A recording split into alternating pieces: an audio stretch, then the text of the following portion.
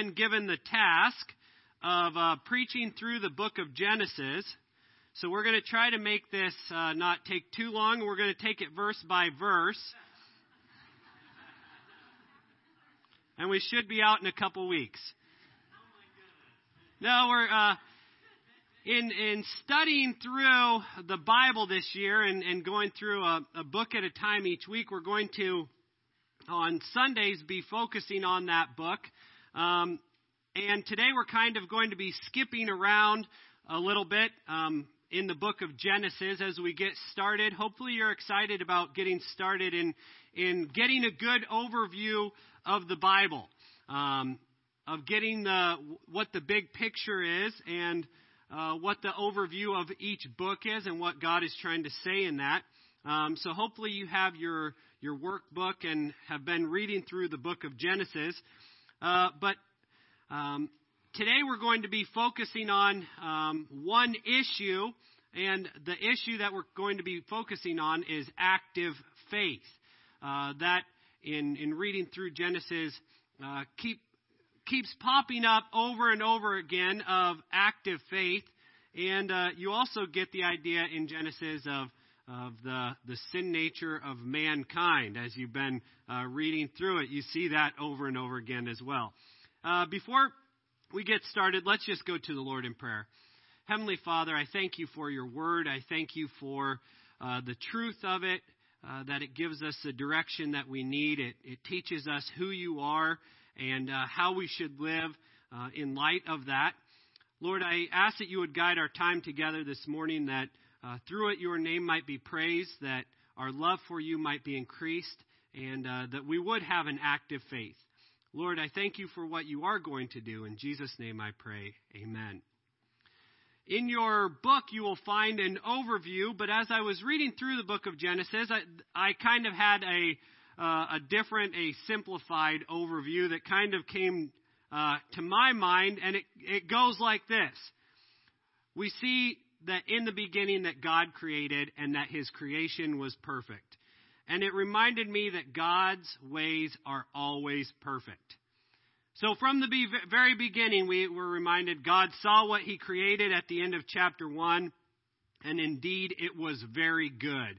That God's creation was perfect. Goes along with the well-versed video, that God's creation was perfect. But then what we see happening is mankind always seems to come in and mess things up.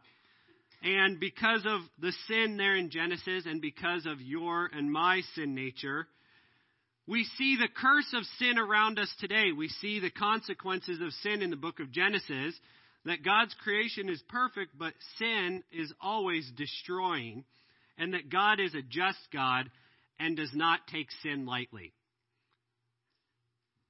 If only we took our sin and viewed it the same way that God did, as seriously as God did. So God always punishes sin because he is a just God. But then you cannot read in Genesis without seeing the great mercy and love of God. Over and over again, you see the mercy that with his fallen creatures, it's his mercy and his love over and over again. And we see that even though sin came in, it did not take control away from God. God is still in control. And that from the very beginning, God had a redemption plan in place, a plan to make all things right. And we will see all things made right someday. So as I said, that is a very brief but kind of an overview of what's going on in Genesis. I came across the quote from Eric Liddell, they made a movie about him, Chariots of Fire. But he said, circumstances may appear to wreck our lives and God's plan. But God is not helpless among the ruins. God's love is still working. He comes in and takes the calamity and uses it victoriously, working out his wonderful plan of love. And I think that's what we see in the book of Genesis.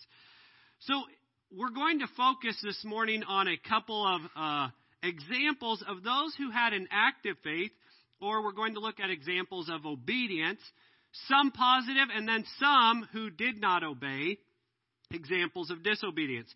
First and foremost, right off the bat in Genesis, we see an example of disobedience in Genesis chapter 3 with Adam and Eve.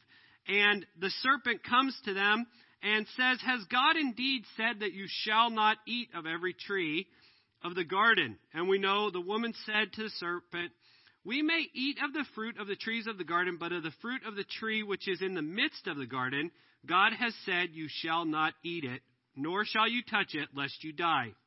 Then the serpent said to the woman, "You will not surely die, for God knows that in the day that you eat of it, your eyes will be opened, and you will be like God, knowing good and evil."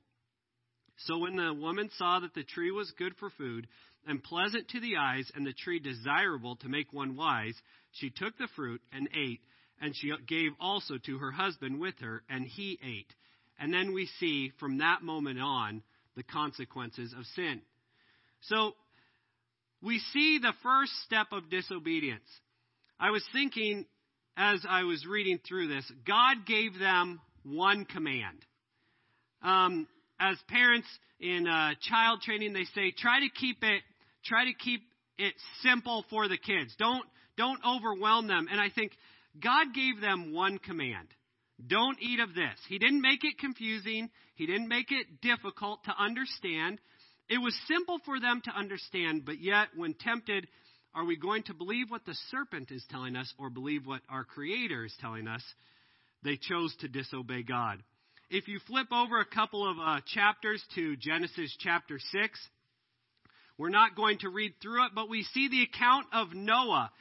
And in reading the account of Noah, it's easy to read over it, and we're familiar with it to know, oh yeah, Noah, God came to Noah and told him to build an ark, and Noah built the ark.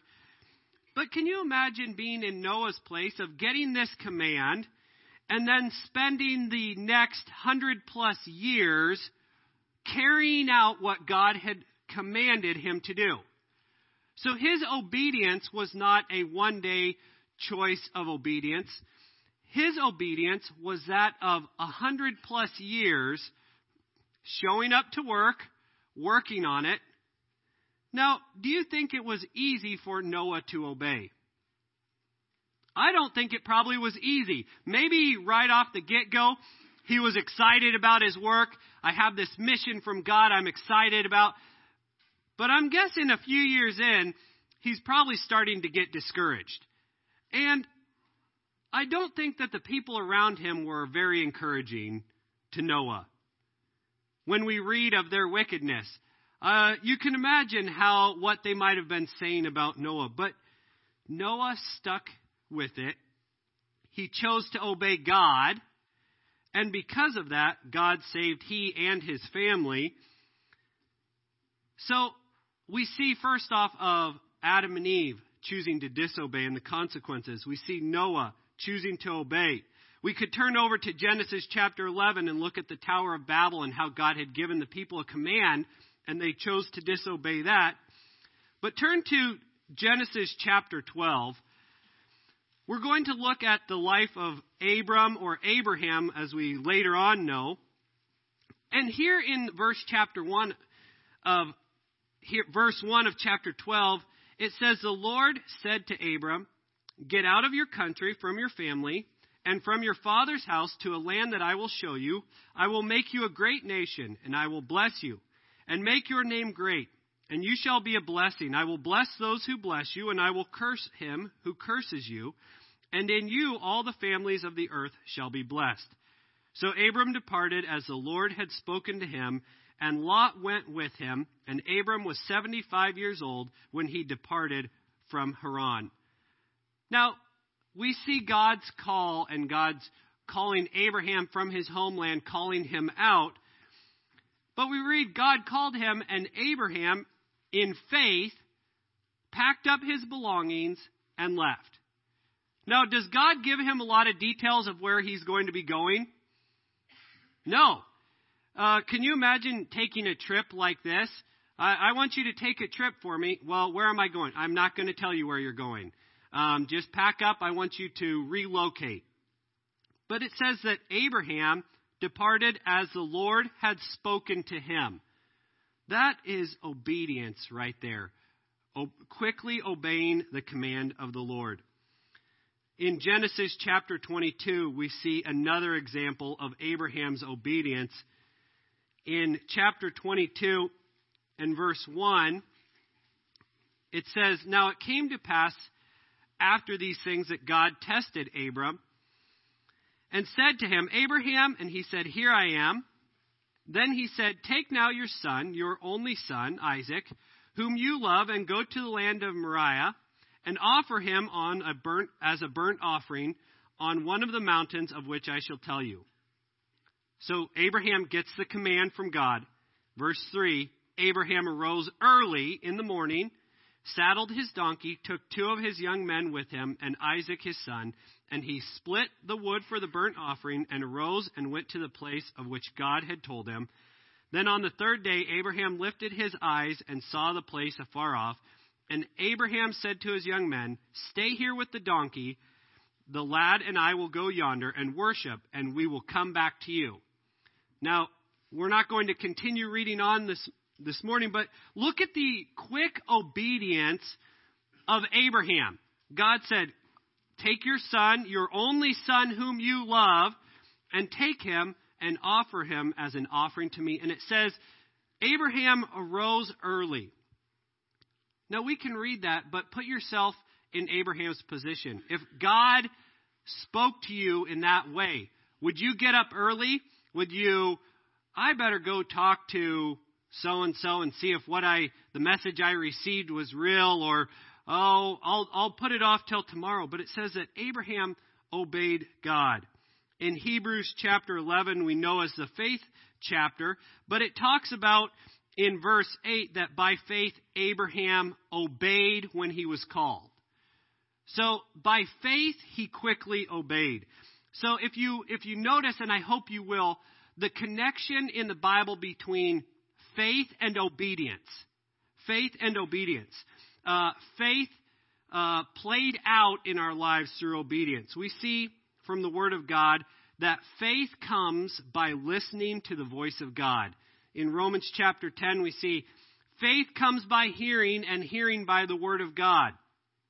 You and I have the words of God spoken to us right here. So our faith is strengthened by knowing the Word of God. What is God asking of us? What is God telling us? What is God teaching us of Himself? God is not speaking to you in the same way that He appeared to Abraham and Noah, but He has given us His complete Word and is speaking to us through His Word. So we have no excuses. We have the completed Word of God. So faith comes by listening to the voice of God. But then faith is not true faith unless it produces obedience. Obedience is the evidence or result of genuine faith. So if we say that we have faith, but it does not produce any evidence in our life, if we say, I believe God, I trust Him, I believe His Word, but we're not doing the things that His Word teach us to do, then our faith is dead. And that's what James chapter 2 and verse 26 says, that faith without works is dead, or faith without obedience is dead. How many of you as parents accept the answer from your kids? You tell them, I want you to go do this job, go pick up your room, whatever it might be. And they say, okay. And you come back later and nothing is done. Do you say, well, why didn't you clean your room? Well, I heard you and I thought that sounded like a good idea, but I didn't feel like doing it. As a parent, I don't think most of you would say, well, good, I'm glad you see the value of cleaning your room. That's a good start. I'm okay with that. No, as a parent, you say, I'm glad you see the value of that, but you need to do as you're told. You need to go follow through. You may say that you see the need of it, but follow through. Let me see some evidence. Charles Swindoll told the story. He said, imagine that you work for a company whose president is found it necessary to travel out of the country for a while. And before he leaves, he comes and gathers his trusted employees and says, look, I'm going to leave for a time, and while I'm gone, I want you to pay close attention to running the business here. It is up to you. I will write you letters to let you know how I want things run, but while I'm gone, it's up to you to run it. I will be back in a few weeks, but you need to run it. Everyone agrees, and the president of the company leaves. And just as he said, he writes them letters, he leaves them notes, telling them exactly how he wants the company to run. Finally, he returns, and when he comes back, he sees that things are chaotic in the office. People are not busy working. They're having parties in the office. Everybody's sitting around. Nothing has been cared for. The flower beds are overgrown. There's a broken window in the building. Everything is just out of control. And without hesitation, he calls all of his employees in and he says, what happened? Didn't you get my letters? And they answer and they say, oh yeah, we got your letters, and man, we really appreciate those. Those were such well-written notes and letters. And look, we even put them into a book so we could have them all in one place because they were such great letters. And we even get together once a week to talk about how much we enjoy reading your letters and which one we enjoy the most.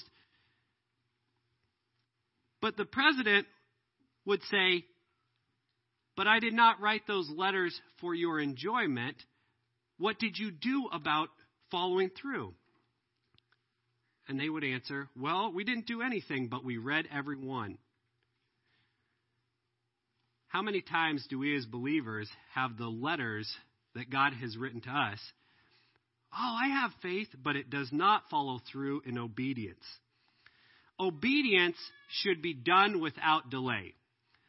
Otherwise, it's not obedience. Abraham packed up his bags and left when God called him out. When God told him to offer his son, what did he do? He went and got the things he needed to obey God and left immediately. Obedience plus delay is not obedience. When we tell our kids, okay, you need to go, maybe you've had this experience, go get your shoes on, we're getting ready to leave, right? I can't find my shoes. Well, it helps if you start looking for them, first of all. But if you just sit there, I can't find them, that's not obeying.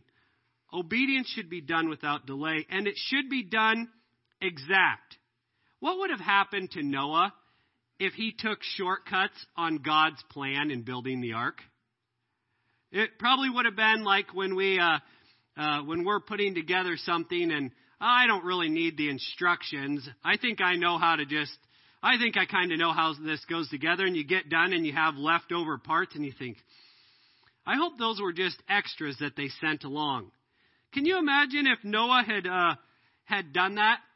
Noah didn't have any test periods. He didn't say, okay, I'm going to take the ark out for a test to make sure it floats before the big flood comes. Let's test it out, make sure everything's good. He had one shot at obeying God, and that was following exactly what God had ordered him to do. No shortcuts. And God does not reward halfway obedience. He only rewards complete obedience. So obedience needs to be exact. It needs to be done without complaining.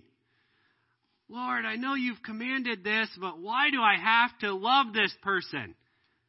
No, that's not obeying. It must be done without complaining. Obedience should be done no matter the opposition. So if God has called you to do something in His Word, it doesn't matter who is telling you that that's foolish to do, how you shouldn't do that. Obeying God is more important. And then obedience completes the task that God has given. It follows through. It doesn't go only halfway. So we see the obedience, but faith, coming back to faith chooses to focus on the promises of the Lord. In Hebrews chapter 11, in verse 13, it says, "These all died in faith, not having received the promise, but having seen them afar off, were assured of them, embraced them, and confessed that they were strangers and pilgrims on the earth. For those who say such things declare plainly that they seek a homeland, and truly, if they had called to mind that country which they had come out, they would have had opportunity to return. But now they desire a better, that is, a heavenly country. Therefore God is not ashamed to be called their God, for he has prepared a city for them. By faith, Abraham, when he was tested, offered Isaac, and he had received the promises, offered up his only begotten son, of whom it was said, in Isaac your seed shall be called, concluding that God was able to raise him up even from the dead, from which he also received him in the figurative sense. So what was? By faith he obeyed, believing the promise of God. So it was stepping out, putting faith into action, believing what God had promised. God had promised that through Isaac, and Abraham said, I don't know how God's going to raise a great generation through Isaac if Isaac is killed, but God is able to bring him back from the dead. So it was believing the promise of God. In John 14 and verse 15, Jesus said, if you love me, keep my commandments. If you love me, obey. So very quickly, what are some commands that we have been given clearly in God's word that we ought to be practicing today? First of all, Matthew 4 and verse 17 says, repent, for the kingdom of heaven is at hand. Repentance is turning from our own way to walk in God's. So instead of walking in my own way, by my own desires, by my own sinful nature, I'm turning from my own way to walk in God's. This is the initial step of, if you have not repented and received Christ as your personal Savior, this is your initial step of obedience that you need to take today. The most important that you can take of turning from your own way to walk in God's. But we ought to live a life of repentance. That means being sensitive to our own sinfulness. But then another command that we see in Matthew 22, that we are to love the Lord above all else. And throughout Scripture we see this command given of love the Lord more than anything else, any other person, that we are to have no other gods before him, no idols in our life, and that the most important thing is to love the Lord above all else. Now, this is such a daily challenge for each of us. Am I going to put my own desires above my love for the Lord? Am I even going to put things that are good that God designed above my love for God, such as family? God desires and deserves first place in our heart and in our life. But then we ought to love the Lord, and then second, from that same passage in Matthew 22, we see that we are to love others as ourselves. And in Matthew chapter 5, he says that we are to love our enemies. So not only are you to love your neighbors, you are to love your family, but you are to actually love your enemies. So we read these commands, we're familiar with these commands, but the question that we ought to be asking ourselves today is, am I quick to obey like Abraham in that God has commanded this, and okay, where do I need to follow through? Where do I need to demonstrate active obedience? But then in 1 Peter chapter 1 and verse 16, we see the command to live a holy life. We see the verse says, be ye holy, for I am holy. That God has called us to live a pure life before him. He is our example. He is our perfect example of facing temptation but not giving in to sin, of resisting temptation, of controlling our thoughts, of fighting temptation with Scripture. That God has called you to live a holy life, set apart, reminding you that you are strangers and pilgrims, that this world is not your home. But then we are reminded and commanded to give thanks in all things. That means if next week the weather turns and we get ice and rain and that, even in that we are to give thanks to the Lord, for he is good, for his mercies endure forever. That in all things we are to give thanks to the Lord. Are you quick to obey that, or only when things are going your way? But then we see that we are commanded to share the good news. Mark 16, go ye into all the world and preach the gospel. Who is it this week that God wants you to share the good news of salvation with? As Mark Cahill told us, help them take one step closer to knowing God. Who is it that God is laying on your heart to help lead them to a closer walk with Him? And then lastly, we are commanded to be ready for Christ's return. We know that it could be any minute, but are we living like it could be any minute? We don't know the time or the hour. So are you ready for Christ's return?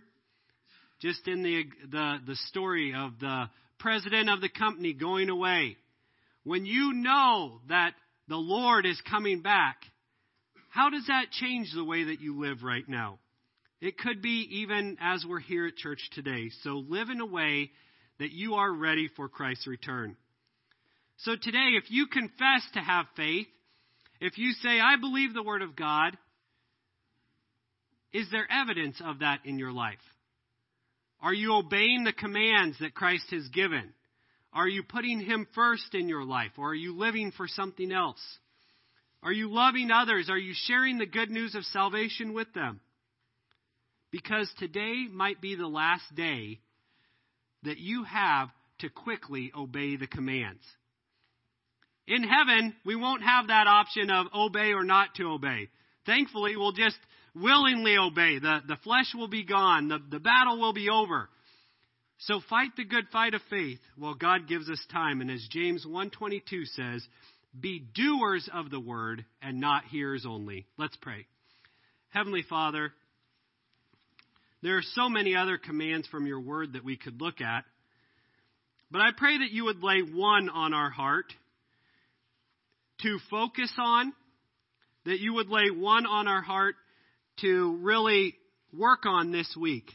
Lord, I think of the example of Abraham and how you called him to do things that were not easy, but yet he quickly obeyed and you rewarded.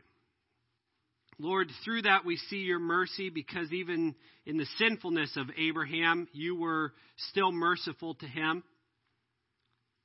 Lord, I thank you that your mercy for us is never ending. Lord, I thank you that you have a plan for each of us. And I pray that we would use our time wisely for your honor and glory, and that we would continue to fight the good fight until you come again. In Jesus' name I pray, amen. Let's stand together with our heads bowed and eyes closed.